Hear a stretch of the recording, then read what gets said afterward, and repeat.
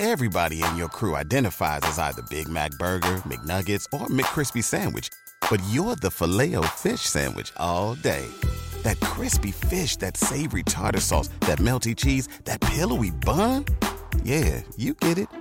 Every time.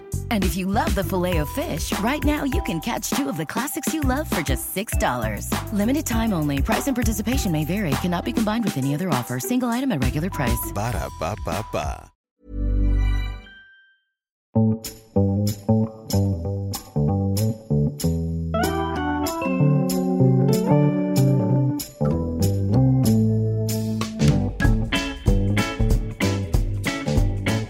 Welcome to episode 73 of The High-Low, the weekly current affairs and pop culture podcast brought to you by journalists Dolly Alderton and Pandora Sykes. 73 episodes old. I wonder if we'll get a letter from the Queen for our 100th birthday. I imagine so. 73 is such a dull age for you to make this statement. It just feels, 10. What does that mean? That's how, in the Bible it says that's how long every human will live. 70. Good Catholic girl, Pandora? Yeah, definitely. I have two very important things to tell you. Firstly, a bird shat on me last night. Which is fantastic news. Where did it shit on you? I heard this massive splat and I thought that someone had spat at me, such is life in London. And then I realised it had pooed onto my epaulette. I have a jacket that has suede epaulettes. Was it a beloved jacket? It's fine, I wiped that off, but I was convinced there was more somewhere. And then I sat down on the tube and I realised where the rest of it had gone. Oh no. Inside my shirt. Oh no. Here's a moral maze for you. Would you prefer for a stranger to have spat on you or a bird to have shat on you? A bird to have shat on me. It's not very personal. Bird would shit on anyone. If someone spits at you... I don't think you should speak for the bird. You don't know, may have had a bit of an agenda. It's apparently very good luck.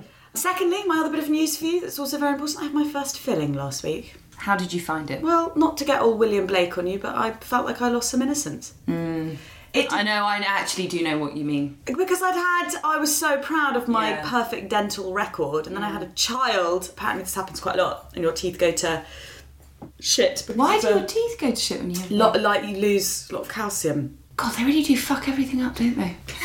But the slightly embarrassing thing is it took so much anaesthetic. I was like a horse who could not be felled. We were there for days with him giving me extra plunges. And half my face was numb for about 8 hours afterwards, and it's meant to be 2 hours. Wow. I think I had a triple shot. What did it feel like? I honestly kept on going, sorry, I'm like a horse. Just extraordinary, just numb for absolutely yonks. Also, just a quick correction, me making that joke about how babies fuck everything up. I'm not trying to put anyone off having children. He did last week. The glory and miracle of life is a wonderful and beautiful thing. Okay. All you did last week is tell people not to have children. Oh my God, no I didn't. In other news this week, the journalist Scarlett Curtis, who has curated and published a fantastic book of essays on feminism, Feminists Don't Wear Pink and Other Lies. Which you have contributed to. Which I have. I'm really looking forward to reading it. It's had a lot of press and it has had some great people writing for it, including Keira Knightley, who wrote a very visceral essay on childbirth, which I've seen has been picked up by lots of news outlets. Anyway, do carry on. Well, Scarlett faced the embodiment of white male oppressive power head on in the last week when Philip Green ordered the pop-up store that she'd organised and been given space for on the Oxford Circus Topshop floor to be dismantled. Rumour has it that Philip Green took one look at the stand and immediately ordered it to be taken down. By total coincidence, I'm going to present the information that Feminists Don't Wear Pink was published by the exact same publisher who released a fairly disparaging book last year called Damaged Goods, The Inside Story of Sir Philip Green. And that was written by Oliver Shah at the Sunday Times, I think. And Philip Green has been very vocal about how much he hates Oliver Shah since. Philip Green is never on the shop floor. How on earth would he have got wind of a relatively small fry, brilliant, but small fry installation? I think the Arcadia offices are all in that building, and I've heard he is a megalomaniac. I've heard he's one. He does. He goes around the shop floors. I don't know if he does that, but I've heard 20 minutes it took for it to be taken down. Yeah, apparently she was asked to. I have to say, this has not come from Scarlett. This is all stuff we've read. This is stuff that we've read and stuff that we've heard. She was asked to take a step outside and get a breath of fresh air, and she came back and it was gone. Topshop paid $25,000 to charity after it went public. I can't find what charity it was to. Girl Up. Right, because lots of news publications just covered it. And whenever people say, I donated this to charity, I think charity, what does that mean? It's a catch-all term. I think it's really unfair that everything he does as one man affects the whole brand. It's happened before with decisions he's made, and Topshop is filled with wonderful women, many of whom I've worked with before, and it's so unfair that it just is so synonymous with him as this singular entity. Yeah, I think from everything that I've read about him and know about him secondhand, I just think he's a gangster and a bully, and I think the 25 grand thing annoyed me so much because it's such a metaphor for where we've been for such a long time, which is powerful men thinking they can shut women up by just throwing enough money at them. I think it's totally appalling. Scarlett started the hashtag Pink Not Green. I saw that. Which was great, in protest, where she gained an enormous amount of support. And actually, if anything, I think it's done even more great press for a truly brilliant book. So thank you very much, Philip Green. And that book is available to buy now. I mean, I agree. I think it got a ton of press. So it's had some pretty good adverse effects. Well, it's the message of it in action, isn't it? So it's kind of... You almost couldn't write it. Yeah. Poetic. Yeah, exactly. I ripped out a piece of news that I think you'll like, Dolly. It is drenched in nostalgia. I'm surprised it's not damp. Is it this advert for a roast chicken at M&S, now £3.50? Care home that lets people live in the past. Oh my God, I'm going to cry. Viewed from the busy main road, Five Ways nursing home in Bingley doesn't look special, just another modern development backing onto the railway line to Leeds. Go down the drive, however, and it's clear there is something rather unusual about the place. An old red phone box gives the first clue. It's rotary telephone demanding £1 for a local call. So they've set up a kind of nostalgic high street for their patients. Oh, I love this. Is it for people who have dementia? I didn't get that far. Or is it more just people who... Yes, it says here, we embrace the era many of our residents think they are living in. Oh my God, isn't that amazing? I feel so moved by that. I think that's so wonderful. Where is it? Five Ways Nursing Home in Bingley. Well done, Five Ways Nursing Home. What a creative and brilliant and compassionate thing to do for your residents. Glad you liked it. Thank you. You know me so well. You know all the stuff that's going to get me going. In less cute news, Brett Kavanaugh is in 51 to 49, which, to paraphrase a tweet which was going viral over the weekend, I hope is frustrating enough evidence for why so many women choose not to go through the ordeal of reliving and declaring the trauma of sexual abuse on record in a courtroom. The whole thing is fucking bonkers. I truly thought that even if they didn't believe that there was any substance to these claims, that the Republicans would think, let's sack this off, there are other judges, this dude is more trouble than he's worth. But Donald Trump stuck his feet in and apologised to Kavanaugh on behalf of America, which is particularly brutal, and called Dr. Blasey Ford's accusations a hoax. Meanwhile, Donald Trump Jr., thick as two short planks, said, "Me Too makes me more scared for my sons than my daughters." What ho, this insanity. I think people are in shock that despite Trump saying the FBI investigated Kavanaugh 7 times, neither Dr. Blasey Ford nor Kavanaugh himself were actually interviewed. I literally can't get my head around that. What's the point of an investigation without the accuser and the accused being investigated? It's just nuts. Surely at least wait to elect him until they've been interviewed and we've had a trial. As my husband pointed out, it's not the same as being tried and not found guilty, because at least justice, as decreed by our judicial system, whether or not we agree with the jury's decision, would have been served. And that's what's so odd about it. There's not even an attempt to assuage or follow protocol at all. It's just blanket ignoring of silly, frilly women and their silly, frilly claims. The response, as you say, has been seismic. I'm not in the habit of calling out my other work on this podcast, but I don't think there was a better day for a piece I wrote on female anger to come out in Sunday Times style. It would have come out on that day. I mean, I wrote it in the summer, but it came out on Sunday, and literally just before I posted the piece on my Instagram, US Vogue magazine, a magazine with a staggering 20 million Instagram followers, posted a picture of a protester in a handmaid's outfit with holding a sign that said, "You thought we were angry before. Anyway, I've come up with a new hashtag and it's MeWho. I saw that. I thought it was very apt. I also saw a tweet that I thought was such a good way to respond to this horrible piece of news, which was a suggestion of writing Dr. Christine Ford a thank you letter, thanking her for her bravery and acknowledging her account as truth. If you put Dr. Christine Ford letter into Twitter's search function, you'll see the address that everyone is suggesting. It's by care of the Palo Alto University. I just thought that was such a helpful, comforting way to channel our anger. And I just thought about how much comfort it would bring to a woman who must be feeling so frustrated.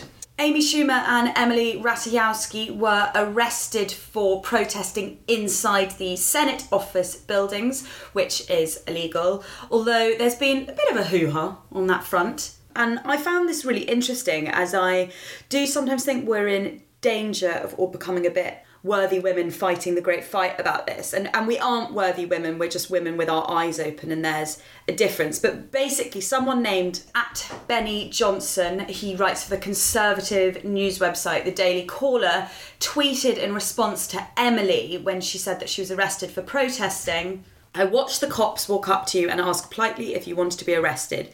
You and Amy Schumer said yes. Then you both just sat comfortably on the floor until the police gave you special wristbands and escorted you out." Now, that's a pretty patronising tweet, but it is also quite funny, as it does recast this in a slightly less maverick light.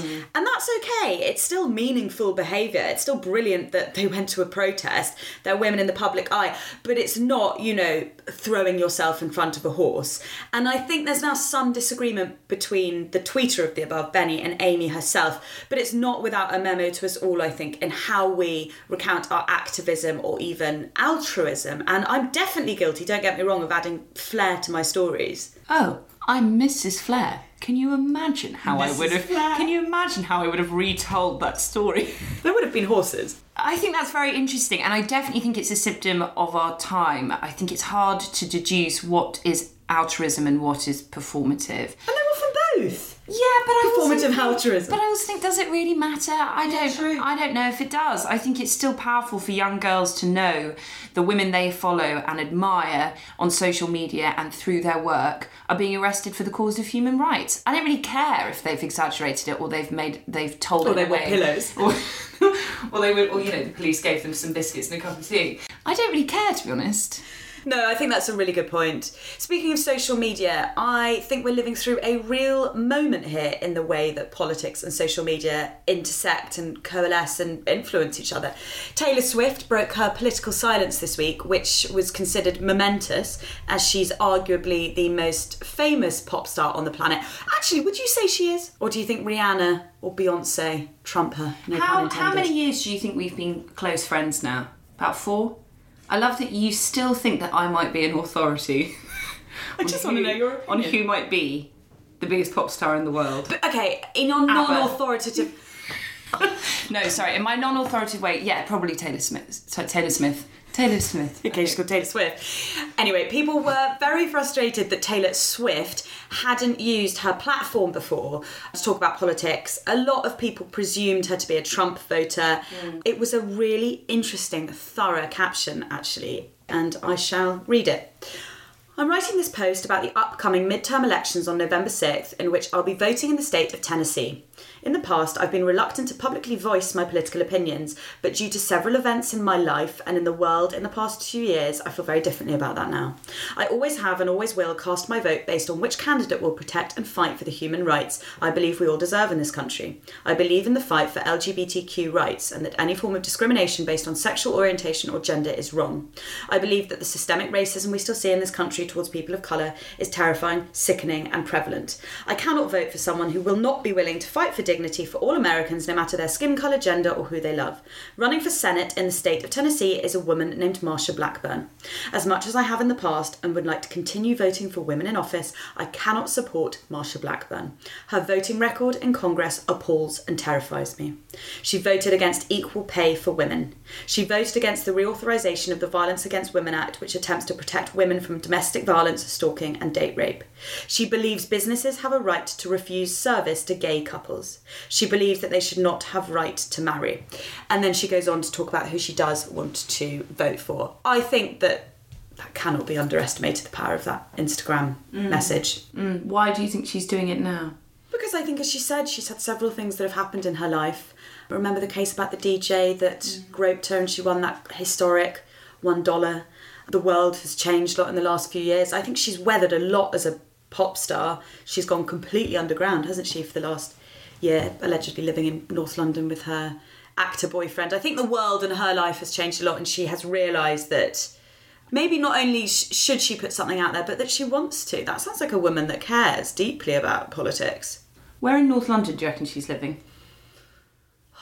Am I going to see her in the Sainsbury's on Camden Road? I feel like she might be around there, actually. Do you? I'm not pursuing this line of conversation. I read a couple of tweets collated by Twitter in their rather handy moments section, which I thought were also very interesting. Ashley Elise Edwards, who is the news and politics editor at Refinery29, tweeted, "All jokes aside, what Taylor Swift just did is extremely important. Let's not forget, 53% of white women voted for Donald Trump. Having someone like Swift, who has a massive fan base, come out against a Trump-darling candidate like Marsha Blackburn is monumental in many ways." And Sean Tandon tweeted, "Sign of pop culture shifting even further left. In 2016, Taylor Swift, who enjoys a fan base in Red America, was conspicuously silent on how she voted. Now she is appalled and terrified by Republican Blackburn." Yeah, see, that's something that went through my mind, because part of me thinks she's still only 28. Robin Wilder, the journalist, tweeted the other day saying, "I can't believe that Taylor Swift is still only 28. I feel like she's lived a million lives through my lifetime."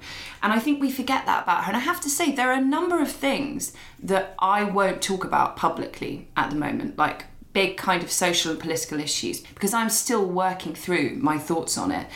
And I think she has every right as someone going through their 20s to be chewing stuff over and kind of ruminating on things before she publicly declares something, and then that's used as a yardstick forever of her character and morality. We've talked about it before, haven't we, how much kind of political onus should we put on our pop stars? Like, should they be kind of answerable to everything? And it always brings to mind for me that Eva Wiseman piece when she interviewed Little Mix, and they just seemed so tired and so stressed, and she was like, Steps never had this. Totally.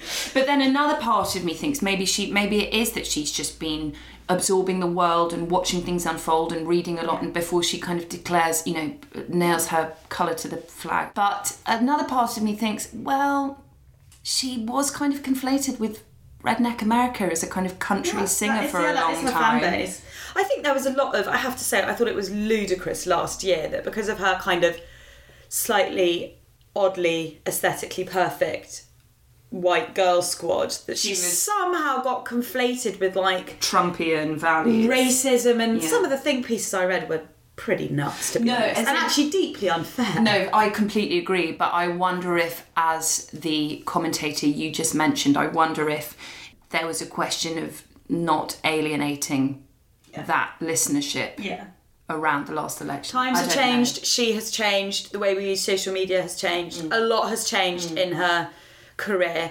But I think it's great that she put out that caption, and it's very, very women orientated, women's rights orientated, and I really like that. The only good thing about Trump's behaviour of the last week was when he walked the entire way up the stairs to his Air Force One jet on Friday, waving to his fans as he went with a stringy piece of bog roll on the bottom of the sole of his shoe. Oh, how satisfying. And not a single aide rushed up behind him and whipped it off. It traversed the entire way with him. That was quite satisfying to watch, so thanks, Trump. And another video I loved is, have you seen him trying to pronounce something? No. There's a video, Ollie keeps doing it to me, where he's been compared to a pussycat, where he tries to say something, he just goes, oh my God, and there's literally a video you can watch from just go over and over again. It's been turned into a meme. So the idea is that you say to your cat, hi baby, and the cat goes back like, it just hisses so cute. Can't do it without spitting everywhere. Ollie does it to me every day now, and I'm like, oh, what time will you be home tonight? He just does that really odd sort of Trump hiss out of me. That's exactly what I'm going to watch the minute that's recorded. You'll love that video. Have you got any warm and fuzzies to offer up this week? Pandora, please say you have a warm and fuzzy. I do have a warm and fuzzy. Bringing in the warm and fuzzies, thank God, are Michelle and Barack Obama with their public postings to each other in celebration of 26 years of marriage. Happy anniversary, Michelle Obama. For 26 years, you've been an extraordinary partner, someone who can always make me laugh and my favourite person to see the world with, tweeted Barack. She responded by thanking him for 26 plus years of love, trust and respect, and for being a man who always lifts up and honours me and our wonderful girls. I'm heavily invested in that. I think a lot of people are. Heavily invested. The Oxford English Dictionary has added 1,400 new words to its hallowed pages. My personal favourite is the English Philippine adjective bonga, borrowed from Tagalog, which means flamboyant, impressive, stylish or excellent. You're pretty bonga. Thank you very much.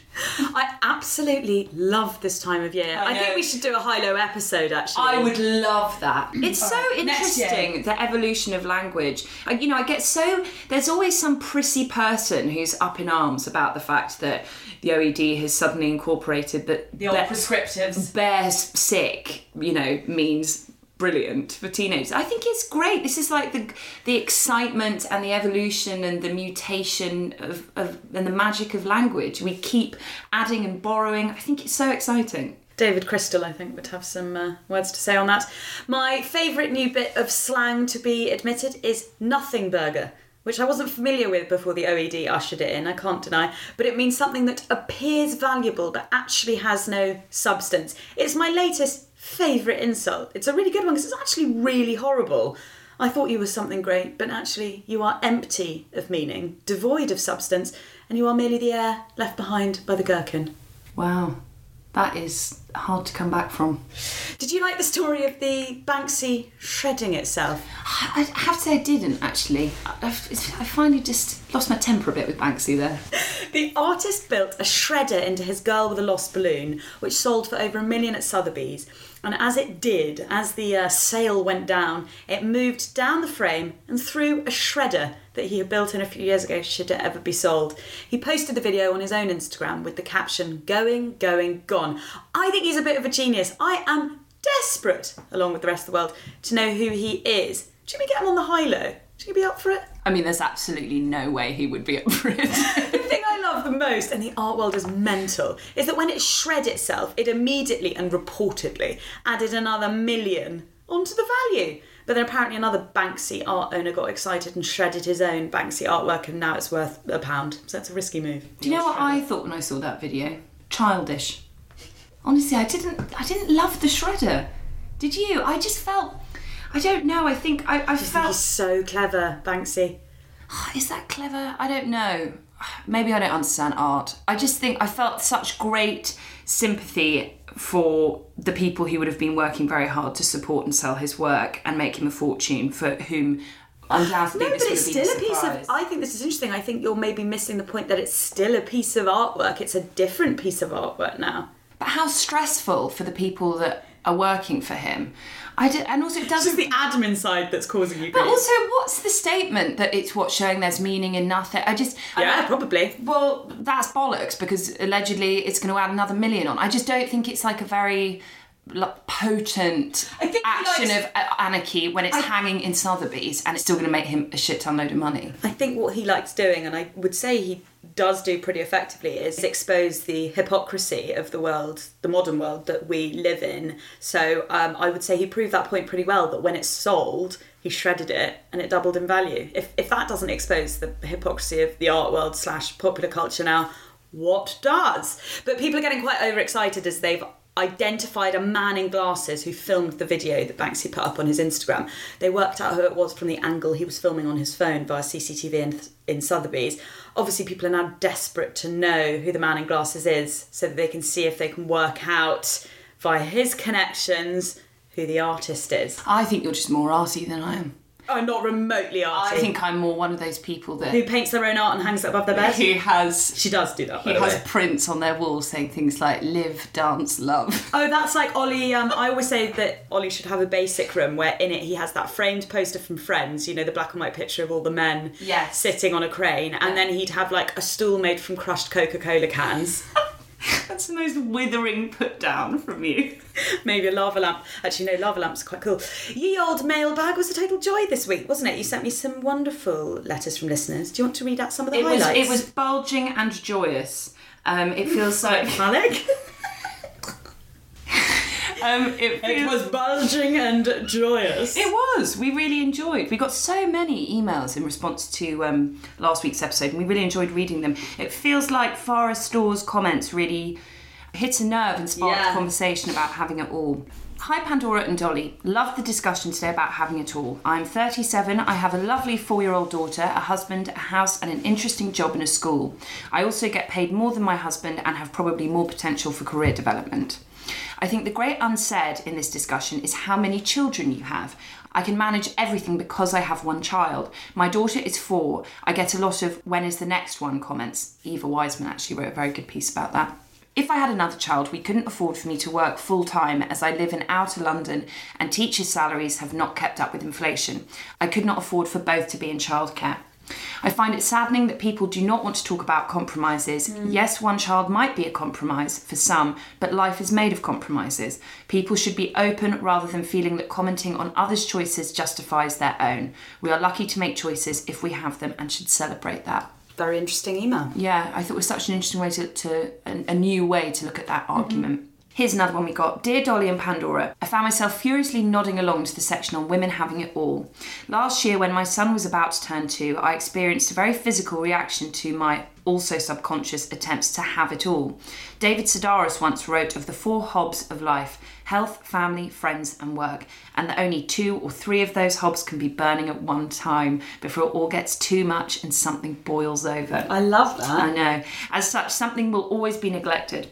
In my case, late 2017, it was my health. I was working hard, trying to prove myself as an editor in advertising and also working a ridiculous amount as a freelance writer. I was trying to see my friends as much as I had done pre-baby. I was trying to be a good mum and partner, and it was my health that suffered. I had heart palpitations and they got so bad I went to see a cardiologist completely panicked. It was, thank goodness, nothing too serious, but clearly a result of the stress that I was putting myself under. After that, I was forced to take a step back. Note, it took a warning from a cardiologist to do it, and have since felt much healthier and happier. But my notion that a woman with a baby is somehow meant to do as much as a woman without is something I think about a lot, because it is ingrained into me that if I don't, I'm somehow failing as a woman. I'm so thankful for your honesty. It's something we women should be talking about more. Oh, that's a brilliant letter, and I can identify with lots of that. Thank you very much for plunging into the bulging, joyous mailbag. God, you've got some sexual frustration bubbling under that t-shirt, don't you? Thank you, Pandora. I actually sparked a really interesting conversation with my mum when I went home, because I always think Babsy. With Babsy, because I always think of my mum as the poster girl for the woman that had it all. Yeah. And the way you talk about her and the business she ran and how soon she went back to work after having you, and that you lived in a small flat, and I know a lot about your early days. But she said to me, she remembers my dad saying to her, well, look at you, Barbara, you've got it all. And my mum said, yeah, like, I'm the perfect mother, apparently. I'm the perfect wife, apparently. I'm the perfect employee, apparently. And I've lost myself. I don't know who I am, and I don't know what makes me happy.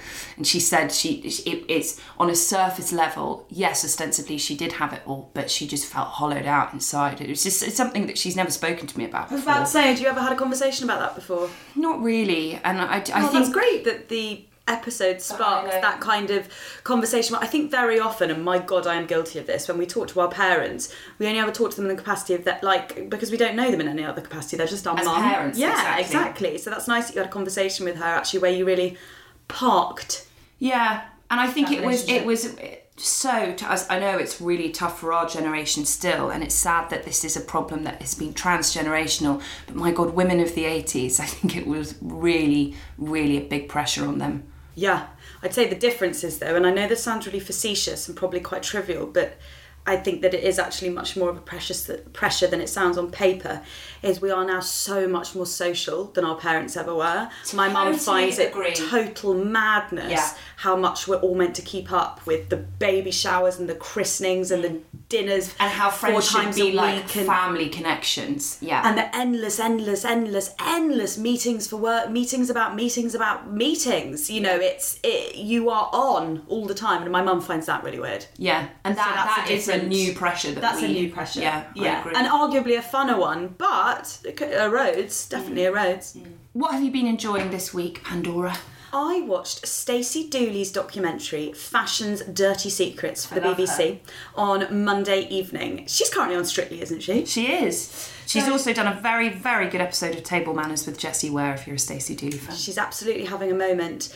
The fashion industry is the second largest polluter in the world. And as we know, the faster than fast fashion and the Friday night dress, a cultural phenomenon that sees girls log on to boohoo.com and the such like every Thursday to buy a £9.99 dress to wear on Friday night, you know, just to wear it once or twice and then discard it, is wreaking havoc on the planet. It was a really interesting documentary. She travelled to kind of all parts of the supply chain, had lots of conversations. The only conversation she couldn't have, tried desperately to have, was conversations with every single retailer. Really? No one would talk to her, even when they were at the Copenhagen summit, which is a big sustainability summit that happens. They still wouldn't talk to her, even though they were all there for the same goal. I do wish they'd focused more on the cultural side of consumerism and how we are now socialised from a young age into what I like to call if I have ititis, where something new will change your identity at some formative level. Did you create that phrase? Yeah, I just made it up. It's very good. I definitely suffer from that. Thank you. I'd like to have seen more investigation into why we are driven to shop the way we are now, this kind of mass accumulation, and why we now need women like Marie Kondo to come and declutter our lives. God, that's so true. You should write a piece about this, about how we've had to go from one extremity to another. I hadn't thought of that. A little in my essay. No, that's such a good social observation, I think. Well, I'd be really interested to see more investigation of that, why we've come to rely on that and why we so depend on the ability of the new to lift our spirits. And another angle, I mean, it's only one documentary. This isn't a criticism, it's just something I'd have liked to see more of investigated. It's the class angle I think could have been explored more. So I think, you know, middle class people can smell some stinky water next to a factory and go, God, how disgusting, I can't believe that's meant to be drinking water, and make a decision based on that knowledge. But many people living on the poverty line can't do that. They can't make choices based on that stinky water because they don't have the time or the fiscal resources to shop any other way than those very cheap places. And I do think we shouldn't forget those people. And I always say that sustainability right now is a luxury until corporations and retailers and companies go away and do it for us whilst keeping the price the same. It is a choice that a lot of people can't afford to make. For example, I pay considerably more money for biodegradable baby wipes. I think they're twice the price, if not more. I can make that choice. Lots of other people can't, and so on and so forth. I know why you do that. It's because of the Fatberg, isn't it?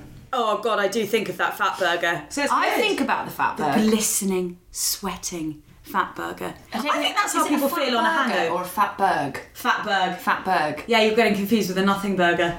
Do you remember when Fatburg's a good insult as well. Do you remember when we? Do you remember when we read that news piece about how there was a bit we were of invited Fatberg? to go and see it? Yeah, on 22 display. feet long. I think we should have actually, because it was a powerful. That stayed with me. That Fatburg. I might go. It wasn't the whole Fatberg wasn't on display. It was just a morsel of it. We should have gone and seen it. Give me the whole Fatburg. Give me the whole burger. So that documentary tied in with a brilliant piece, I don't know if it was a coincidence or not, that I read by Jess Cartner-Morley, the fashion editor of The Guardian, and The Guardian magazine this weekend, and she really tapped into something that I used to struggle with as a newspaper fashion columnist, a job I loved and a position I was very honoured to hold, incidentally, which is that you are constantly promoting shopping, the spending of money, the excess, the waste, the strain on the planet, the idea of having something new. To be fair, a lot of people open a fashion magazine because they want to shop. They want to know what to buy. And you, as the journalist, are there to serve them in that regard, or you're not doing your job. And equally, there's a logistical issue in that you can't buy vintage clothing. or more than one piece of the vintage clothing that's being advertised. So whilst I wore a lot of vintage and wear a lot of vintage in real life, I couldn't feature it in my column because that wasn't providing the service that I needed to provide to my readers.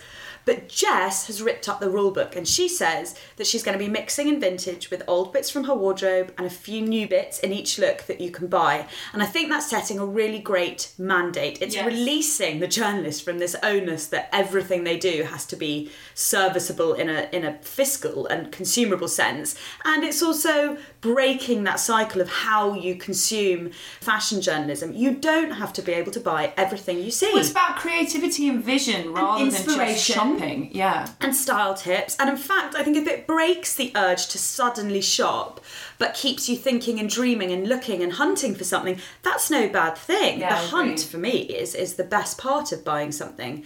I try and maintain what Jess was talking about as a subtext now in any style stories I do for Man Repeller, or even what I put out via my own Instagram, so that the balance is part vintage, part my own wardrobe, and part new stuff you can buy. So hopefully Jess is the first with many to herald in a new era in that sense.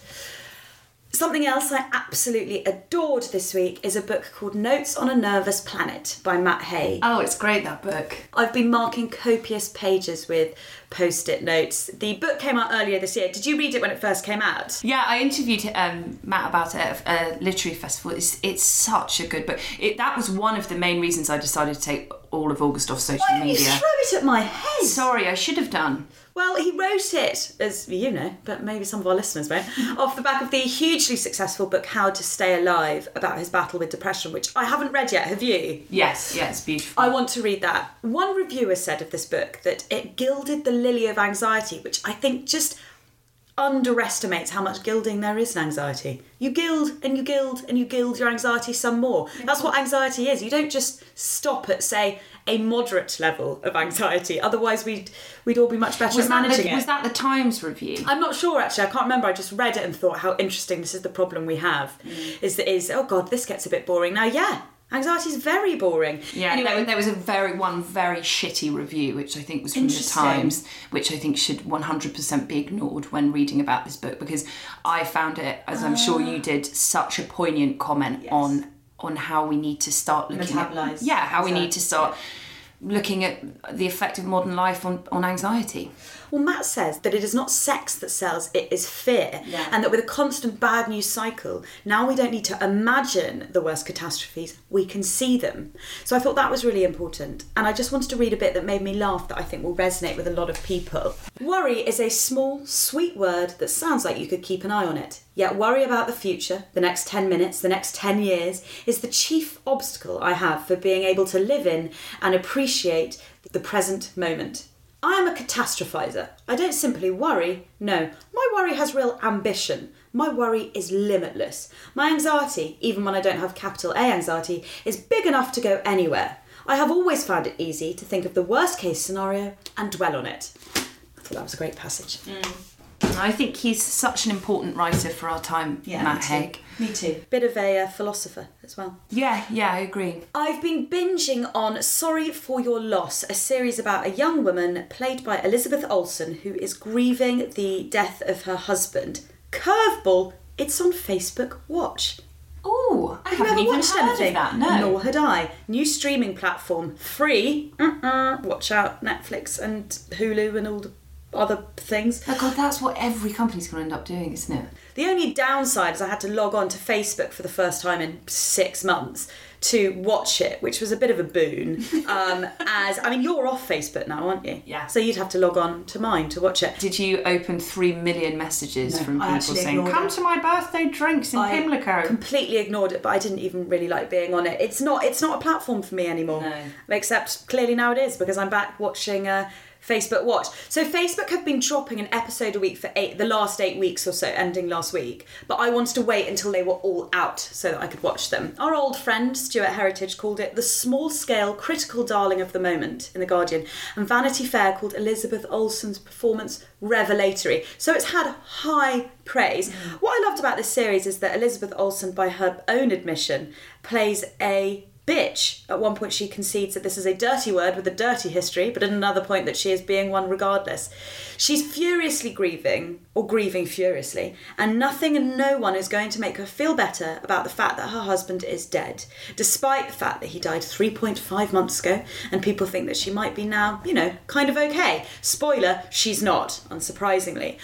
I haven't watched something like this before. The slow burn of grief, the anger, how bitchy it makes you because of how furious you are, the unpopularity of grief, the boredom of grief. It feels really prescient, as just last week I was talking about a piece I loved on grief by Alice Edwards for Porter magazine, and I feel like, honestly, armed with that piece that Alice wrote and this series where Elizabeth and various other characters are so brilliant, I understand a bit more as someone who has never had a major tragedy. That's me touching wood. I understand a bit more about grief and the nuance of it. Yeah, and also I think more and more professionals and artists alike are questioning this 5 stages that we've been told is the prescriptive journey of grief, and questioning whether that's correct. And overwhelmingly, I think people realise it's not, and it's such a different beast. So the for 5 every stages person that you are acknowledging is when you move through sadness and denial. Yeah. The thing is all of those are part of the series, but what is different is she doesn't move through a stage, complete it, and then enter the next. She's got like all the stages sort of at once, or one might be stronger on one day than the other. You will really like it, so log on with my Facebook and have a watch. Lastly, I loved the Rebecca Traister episode of Call Your Girlfriend, a brilliant podcast by 2 journalists in the States. I spoke earlier about female social anger, which has really reached fever pitch over Brett Kavanaugh, and this episode is a brilliant deep dive into historical female anger and how it played a role in activism, as chronicled in Rebecca, a prominent journalist in the US's new book, Good and Mad. She discusses how the way we tell the history of women's rights is that these activists were some kind of gentle, graceful, kind martyr. And actually, she says, that's discounting a major emotion that powered the suffragettes and Rosa Parks, and that is anger.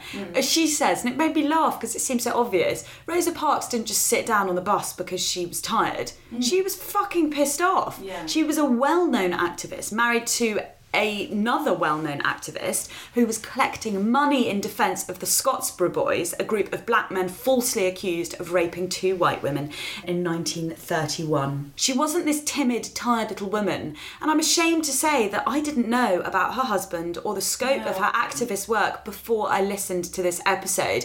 And Rebecca takes us through loads of other activists with similar stories that we don't hear told in history. It gave a new angle on female anger, the way we teach it, whether at home, which is something that Sarah Chamali told me when I interviewed her for my piece for the Sunday Times, is that we teach little girls nurturing qualities, passive qualities. We don't teach them anger and how to express it. And then also in school, in the way we recount history and the role women play in history. I'll share all the links to these podcasts, films, books and articles in the show notes. Press the drop-down arrow on the episode description on iTunes or Acast to find our show notes with hyperlinks to all of those recommendations. I enjoyed that bit. I think maybe if we do that each week, people might start to find where the show notes are that I spend half an hour writing every single week. What have you been enjoying this week, Dolly? I have watched all bar the final episode, because it was on last night and I missed it, of Wanderlust on the BBC. Oh yes, I watched a bit of an episode, I need to go back. Which is a 6-part drama starring Toni Collette and Stephen McIntosh as a married couple with 3 children. They've been together for a very long time and who are facing a crisis in their marriage, and they're exploring non-monogamy to save it. So, full disclosure, I initially started watching this as a hate watch. Really? I think it sounds like the kind of thing you will write for telly. Well, I did. Lauren, me and my writing partner wrote up a pitch which was basically identical to this show. Is that why you were hate watching it? Yeah, because everywhere we pitched it... Do you concede it's better than yours? I think it is, yeah, obviously, because it's Nick Payne and he's amazing. But everywhere we pitched it, overwhelmingly, the feedback that we got was that it was too niche, it was rarefied, it was unbelievable, it wasn't accessible. And actually, after watching the show, I now completely understand what those fears were from producers. But when I found out that Nick Payne wrote it, who's an amazing, amazing writer, he is probably most famous for writing Constellations, which was a beautiful play that ran in the West End and on Broadway a few years ago. And he is just an incredibly talented writer. I feel bad for Wanderlust because its rating figures have been obliterated by Bodyguard, because I think that its ratings have been in decline, and I actually don't think it's because of the quality of the show. It's had very mixed reviews, but I have to say I switched off halfway through an episode. I will give it another chance. Everything was too stretched out. The opening scene was too long. Yeah, so here's the thing. I know that's a really basic bit of criticism, but if you lose, your viewer, you might never get that. That's interesting that you say that, because it chimes in with my major criticism of it, is that, and initially I really didn't like the first 2 episodes, and then I found myself completely hooked and I just kept going back. I think that you can tell he's a playwright. I think you can feel it's at moments it feels too auteur'd in a slightly laboured way. So I think that that's why it can feel quite theatrical, and that can be maybe not as compelling as the TV that we're used to watch, the dramas that we're used to kind of switching on every week. But I think Toni Collette is wonderful. I think the soundtrack is brilliant, and I feel vindicated because it's such a good premise. It's about their respective relationships and flings that they have, how that affects their relationship together, and the respective relationships of all their teenage children. And it is such fresh territory. It's so hard to write a relationships show and feel like you're not watching rehashed archetypal plots, and it feels exciting and dark and current in terms of the territory that it's traversing.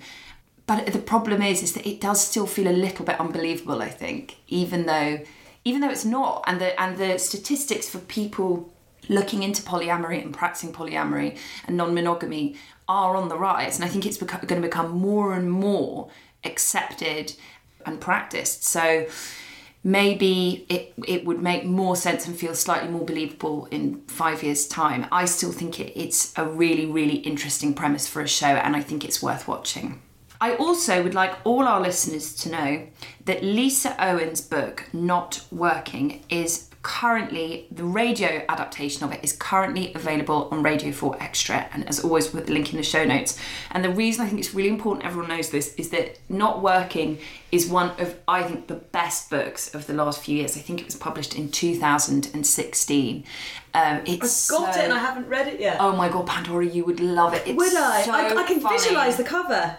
Okay, all right, I'll read it. I give it to so many friends. It's about a woman who finds herself unemployed, and it's about following the time that she spent not working, and she has a bit of a kind of existential crisis. But it is one of the funniest books I've ever read, and that's available now. It was the Radio 4 book at bedtime a couple of years ago, and I just think it would work so well as an audio story. And I just think, if, so many high-low listeners say that they listen to us when they're doing the cleaning or when they're in the gym, and I think this is another great one to add to your audio library. Finally, always one to champion the oldies, I would like to flag a new writing prize called the Christopher Bland Prize, which is open to writers aged 50 and over, and there is a £10,000 prize. Obviously, it's in memory of Christopher Bland, who died in 2017, who chaired the publishing house Canongate. I think it's really important that these competitions are open for people in slightly later life. I think one of the amazing things about writing is it's one of the few professions where you are valued more and more the older you get. You can only become, in my opinion, a better writer the more experience you have, the more stories you have to tell, the more wisdom that you accrue, the more relationships you have, the more pain you've been through. I think that can only ever serve you well as a writer. And yet we are, even when it comes to writing, we are a culture that is obsessed with youth and its currency. And as my friend, the writer Laura Jane Williams said, we need to have less lists celebrating 30 under 30 and many more lists celebrating 50 over 50. I'd quite like a 40 under 40 so that I've got something to aspire. Actually, no, 50 under 50 would be great. And then I've got 50 90 over 50 we need. Well, I want 50 under 50 so that I've got 19 years to try and grind my way there, crawl, limp it to the line. Well, maybe there's a world where we can have both. But I agree, a world with both would be great. I think it's... there are so many... Writing is such a luxury for so many people. Yeah. It doesn't give you a regular salary. It takes an enormous amount of time. It's a privilege for a lot of people. Certainly for me, it was, I had a day job for many, many years, and it was the thing that I did at the weekends and in the evenings. I think... it is very possible that you could be someone who has to get on with making money, providing for a family, running a home, and you get to 50, 60, 70, 80 and realise that you've got so many stories to tell, or that you've got this great passion for writing that you've never been able to fulfil. So I think it's such a good opportunity, and I don't know how many Hilo listeners we have over 50, a few I hope, but if you're a listener who wants to write, or you've got friends over 50 or family members, a parent maybe who you think they have stories to tell or things that they want to put on the page, I thought this would be a great thing to let them know about, because I don't know how many other opportunities we have, and I hope it marks the beginning of many more. So as usual, that link will be in the show notes. Support for the Hilo comes from Warner Brothers and the film everyone is talking about, A Star is Born. A Star is Born marks Bradley Cooper's directorial debut as he stars alongside Lady Gaga in her first ever leading role in a major motion picture. The film, which tells the complex love story between two passionate artistic souls, has received a raft of 5-star reviews to date, with Empire describing Bradley Cooper's performance as staggering and Time Out describing Lady Gaga as a revelation. A Star is Born features powerful original music written by Lady Gaga and Bradley Cooper, alongside a selection of incredibly talented artists, which include Mark Ronson, and all vocals were recorded live during the filming. I've been compulsively rewatching the film's trailer. It's sort of like a cinematic experience in itself. It's completely amazing, and it's made me so excited to see A Star is Born. I've heard that their chemistry is sizzling, and from the brief soupçon that I've had with the trailer, I would agree. I can't wait to watch it. It's in cinemas now across the UK. Thank you so much to Warner Brothers and A Star is Born. Breaking news from the Love Rattery. This week, the comedian Sean Walsh, currently a contestant on Strictly Come Dancing, was caught in a passionate embrace. God, I love slipping into the parlance of tabloidese, it feels only right on the subject, with his dancing partner, Katya Jones. Both Sean and Katya, who is married to fellow Strictly professional Neil Jones, tweeted an apology. But it is the Twitter statement of Sean's long-term actor girlfriend Rebecca Humphries that has got everyone's attention. Hello there, my name is Rebecca Humphries and I am not a victim. I wasn't sure whether to respond to events from the past week. She's referring to the picture of Sean and Katya kissing. But I feel the narrative has missed a couple of crucial elements that I would like to clear up. It's incredibly good of Sean and Katya to apologise in the media. I have received nothing other than the support of my family, friends and a host of strangers on the internet who all wanted to make sure I was okay. What I have also kindly received are many offers to sell my side of the story, but I would prefer for it to be on my terms. Those pictures were taken on October the 3rd. It was my birthday. I was alone at home when Sean texted at 10 p.m. saying the two of them were going for one innocent drink. We spoke and I told him, not for the first time, that his actions over the past 3 weeks led me to believe something inappropriate was going on. He aggressively and repeatedly called me a psycho, nuts, mental, as he has done countless times throughout our relationship when I've questioned his inappropriate, hurtful behaviour. But this whole business has served to remind me that I'm a strong, capable person who is now free and no victim. I have a voice and will use it by saying this to any woman out there who deep down feels worthless and trapped with a man they love. Believe in yourself and your instincts. It's more than lying, it's controlling. Tell some very close friends who, if they're anything like my wonderful network, will swoop in and take care of the logistics and you. It's important also to recognise that in these situations, those who hold power over you are insecure and fragile, and their need for control comes from a place of vulnerability. I think it certainly does in Sean's case. Despite everything, I hope he gets what he wants from this. I'm not sorry I took the cat though. Love, Rebecca. The statement is all anyone's talking about. That's also tabloidese from you. They're also talking about what they're going to have for lunch and who left skid marks in the loo and what's on at the cinema. You've outfoxed me there. There was a very heated debate on This Morning between Vanessa Feltz, Holly Willoughby, Philip Schofield and sex and relationship expert Louise van der Velde. I mean, can you imagine if that was your relationship and you just turned on this morning? It must have been such a head fuck for that poor girl. With Philip Schofield in particular passionately defending Rebecca Humphries. Janet Street Porter has publicly told Rebecca to get a grip. Rebecca has been praised by Sam Claflin, Mylene Klass, Stacey Solomon, and even Debbie McGee couldn't resist sticking a roar in. She criticised the fact Sean and Katya had to apologise, saying, "There's been so many footballers that have done far worse than this, and were they made to make an apology? It really is a private thing. I just feel sad for everybody, but I think it will be forgotten in a couple of days." After a day of crisis talks between the BBC senior executives, Walsh and his management, it was announced that the comedian will return on Saturday night's show to dance with his professional partner, Katya. Pandora, this really has been such a massive story for something that is sadly fairly common in show business. What are your thoughts? I have to say, the calibre of your quoting there was not up with its normal. Sorry. Debbie McGee. I know, I just couldn't You resist. got all showbiz. I know, I thought it was just old school showbiz, and it was just the great and the good just coming forward to just make a comment on this relationship. I found it bizarre.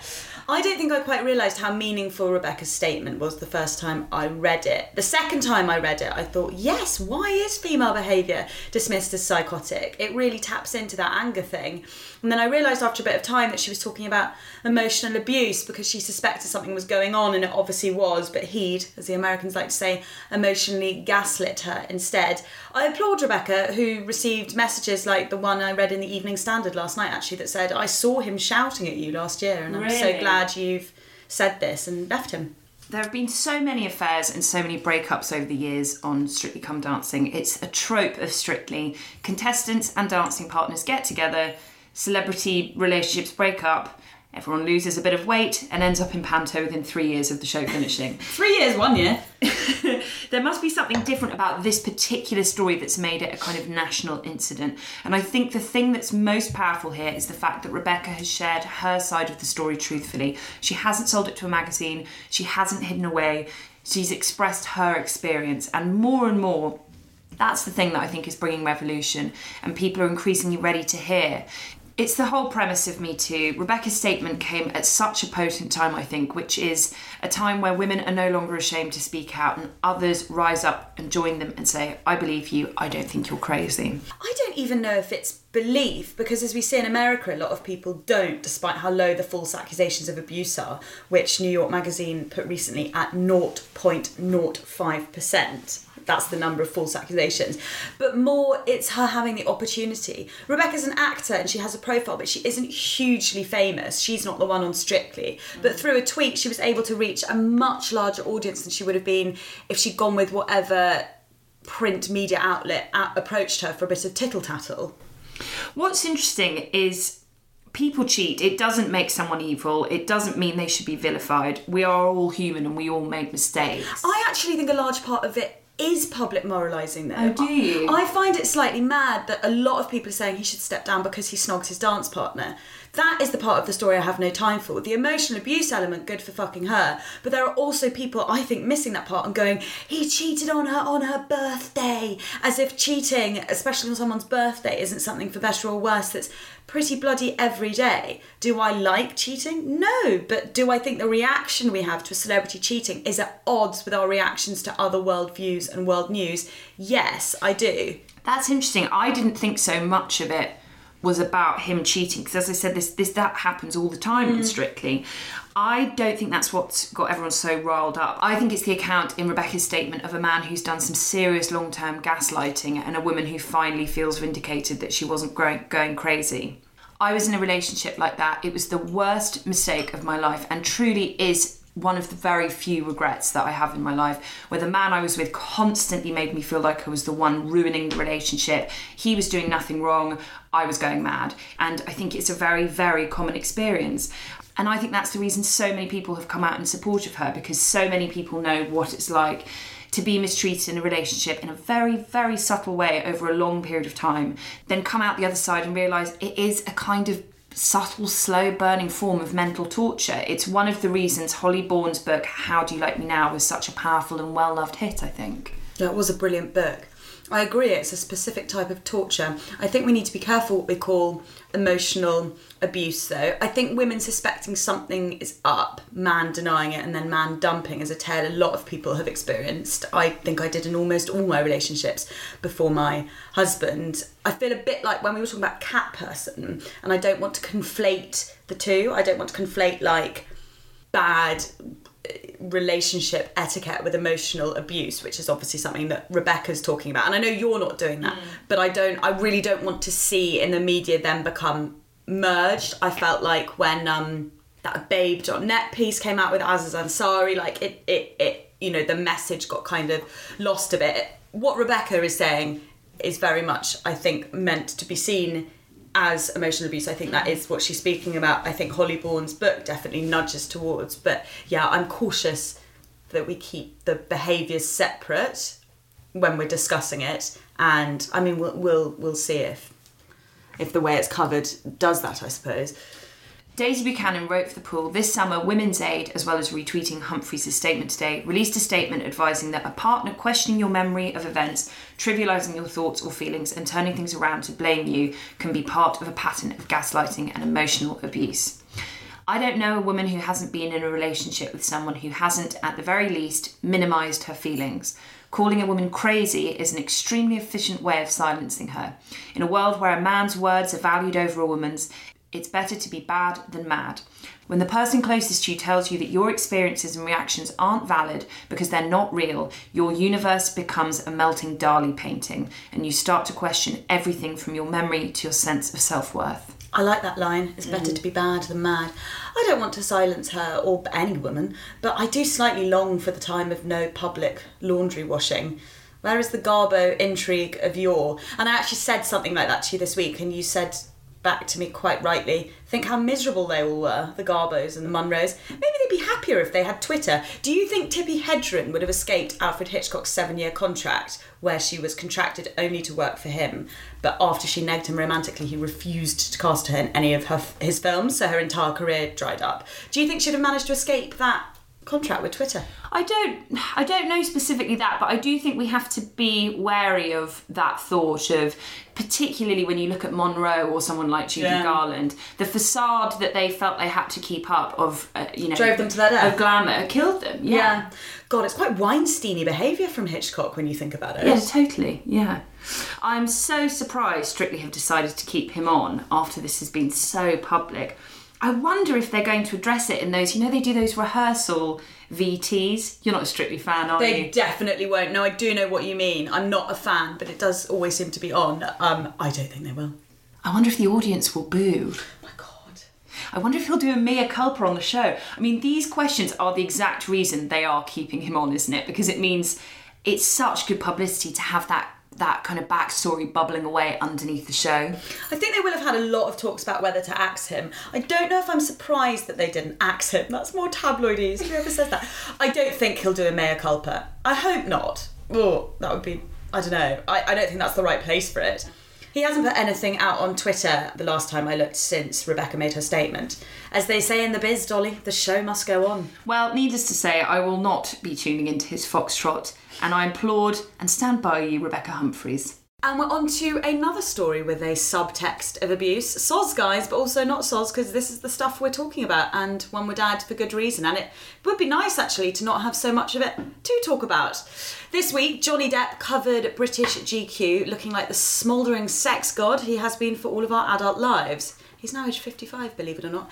It was an exclusive interview, and the cover line was "An Outlaw Talks." Obviously, the outlaw took on a particular piquancy when he settled out of court for allegedly beating his ex-wife Amber Heard.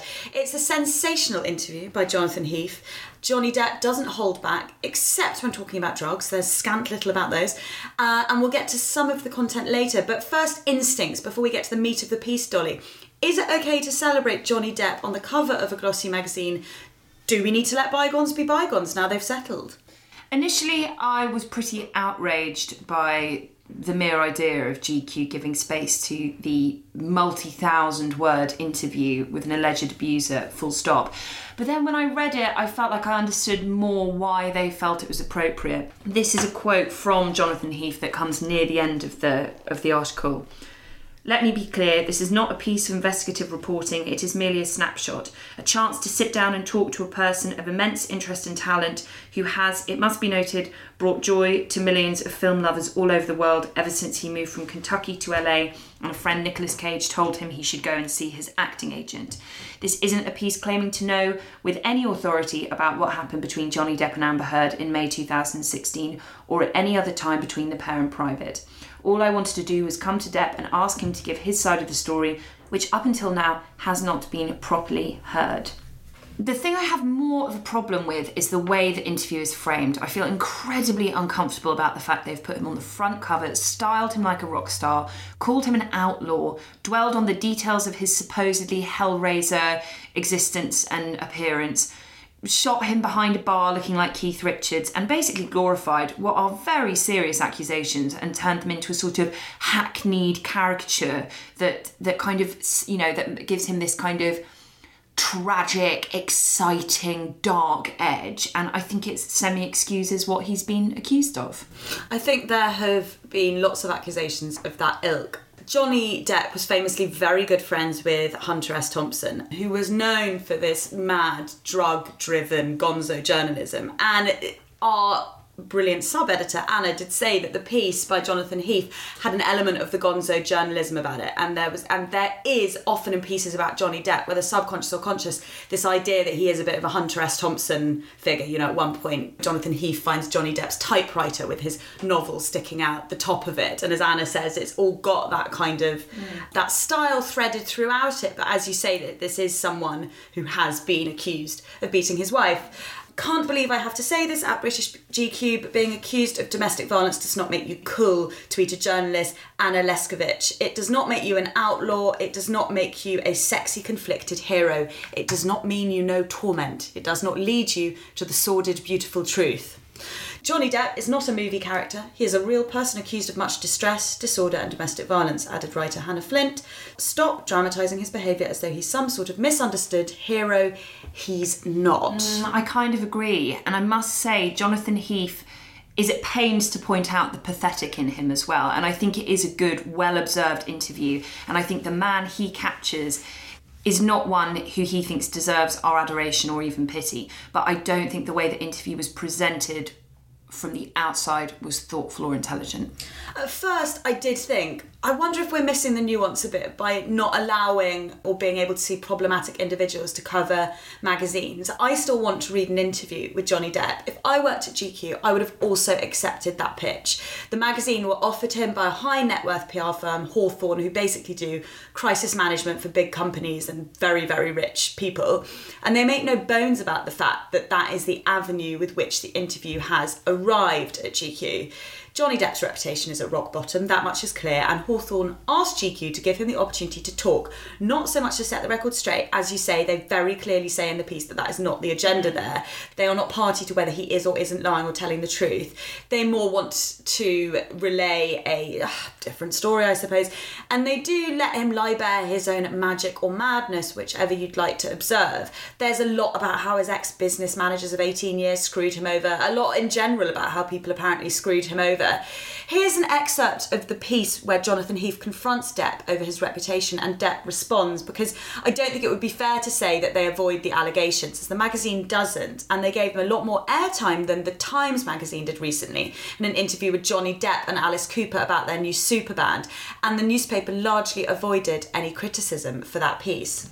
The message is loud and clear as to what Depp believes went down with his long-term management and business partners. I wonder, does he worry about his reputation, his legacy, not least in regards to women? Is he concerned that so much of what has been put out in the press, so much of the scandal has caused an irreversible erosion of his good name? Or does he simply not worry because, as he said, he never wanted to be some pedestal or claim to be a role model, a Cinderella figure?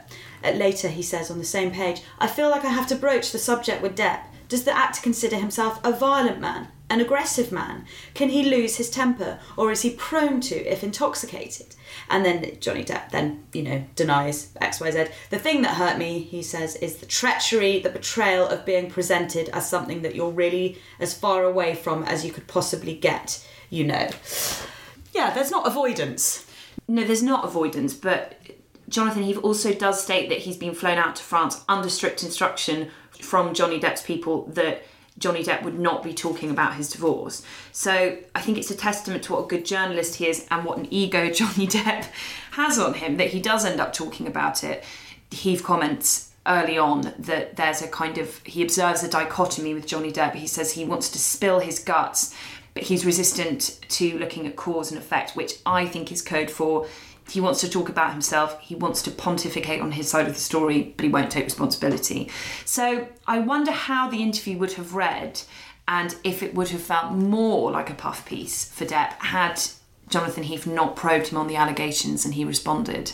I think what the main issue is, and the reason perhaps why the Times avoided criticism and GQ has received more, that said there are a ton of people on Twitter who adore Depp and adore that piece, is the criticism for the word outlaw on the cover, which makes you just go ugh, when you consider that his ex-wife accused him of domestic abuse.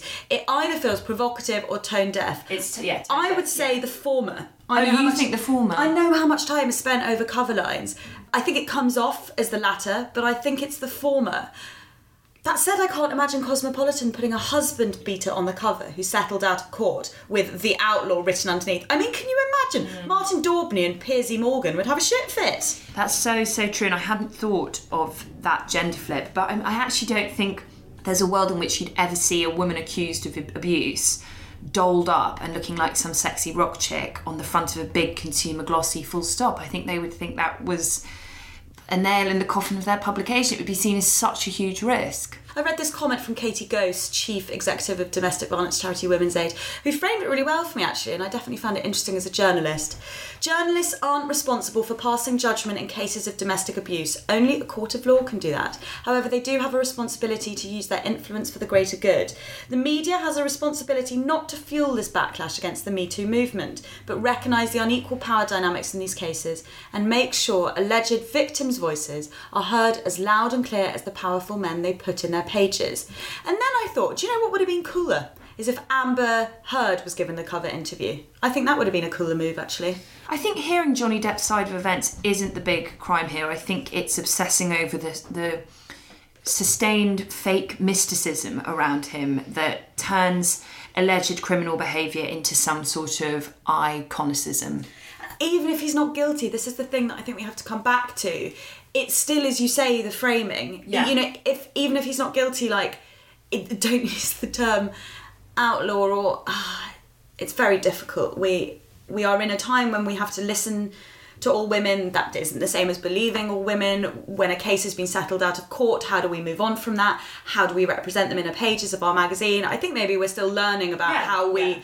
Because there's going to be a lot more of this. There's going to be a lot more women telling their stories because they are more empowered to tell their stories. And then we need to think about how do we deal with that? We're not sentencing, and we can't sentence anyone accused of abuse of any kind to anonymity and no life or profession ever again. That's as impractical as it is impossible. So we have to think about those next steps. As Jonathan writes in the piece, it's not a piece of investigative reporting. The idea was not to conclude if Johnny Depp is or isn't guilty and or a terrible person. But the pictures are quite swoony. Black and white, smoking, tats out. The context of the interview and the pictures is jarring. I wonder if they considered approaching Amber Heard for her side of the story or for her response. It has quickly turned legal. Amber Heard's lawyers responded immediately to the piece. If GQ had done even a basic investigation into Mr. Depp's claims, it would have quickly realised that his statements are entirely untrue. Mr. Depp has blatantly disregarded the parties' confidentiality agreement and yet has refused to allow Miss Heard to respond to his baseless allegations despite repeated requests that she be allowed to do so. Mr. Depp is shamefully continuing his psychological abuse of Miss Heard, who has attempted to put a very painful part of her life firmly in her past. One need only to look at the physical evidence to draw the proper conclusion. Depp's lawyer, Adam Waldman, there responded in turn with a statement that read, in his GQ interview, Mr. Depp is simply defending himself against Miss Heard's lingering false abuse accusations. Johnny Depp is the abuse victim. In UK court proceedings next month, we will be submitting clear evidence of the violence committed serially against him by Miss Heard and the serious injuries that he suffered. Waldman added, we will also submit overwhelming evidence that Miss Heard faked the abuse allegations against Mr. Depp The only shameful psychological abuse stems from Miss Heard's continuing, cynical manipulation of the important #MeToo movement and its real victims that she has used to pursue her own ends. What a total mess. I'm amazed that the lawyer has chosen to be so vocal and so explicit. Both the sets of lawyers have been very explicit, haven't they, in their vocality. The rest of the 8,000 word piece, which is pretty bonkers, includes Depp accusing Disney of homophobia. He said they asked him if Captain Jack Sparrow was gay, and he also reveals that he was paid over $35 million for Pirates 5. Insane sum. What other mad bits caught your interest, Dolly? I can't believe I didn't know about the Winona Forever tattoo that was changed to Wino Forever after he broke up with Winona Ryder. Folklore, that! I didn't know that. Him living in some French compound that's as large as a village, I found kind of mad too. I think the whole depiction of him didn't seem to me like an eccentric rock star living outside of the law. It seemed to me like someone losing the plot. Thank you very much for everyone who listened to The High Low. Don't forget to rate, review and subscribe. It helps boost us in the charts and helps other people find us. You can email The High Low show at gmail.com or tweet us at The High Low Show. Bye-bye. Bye.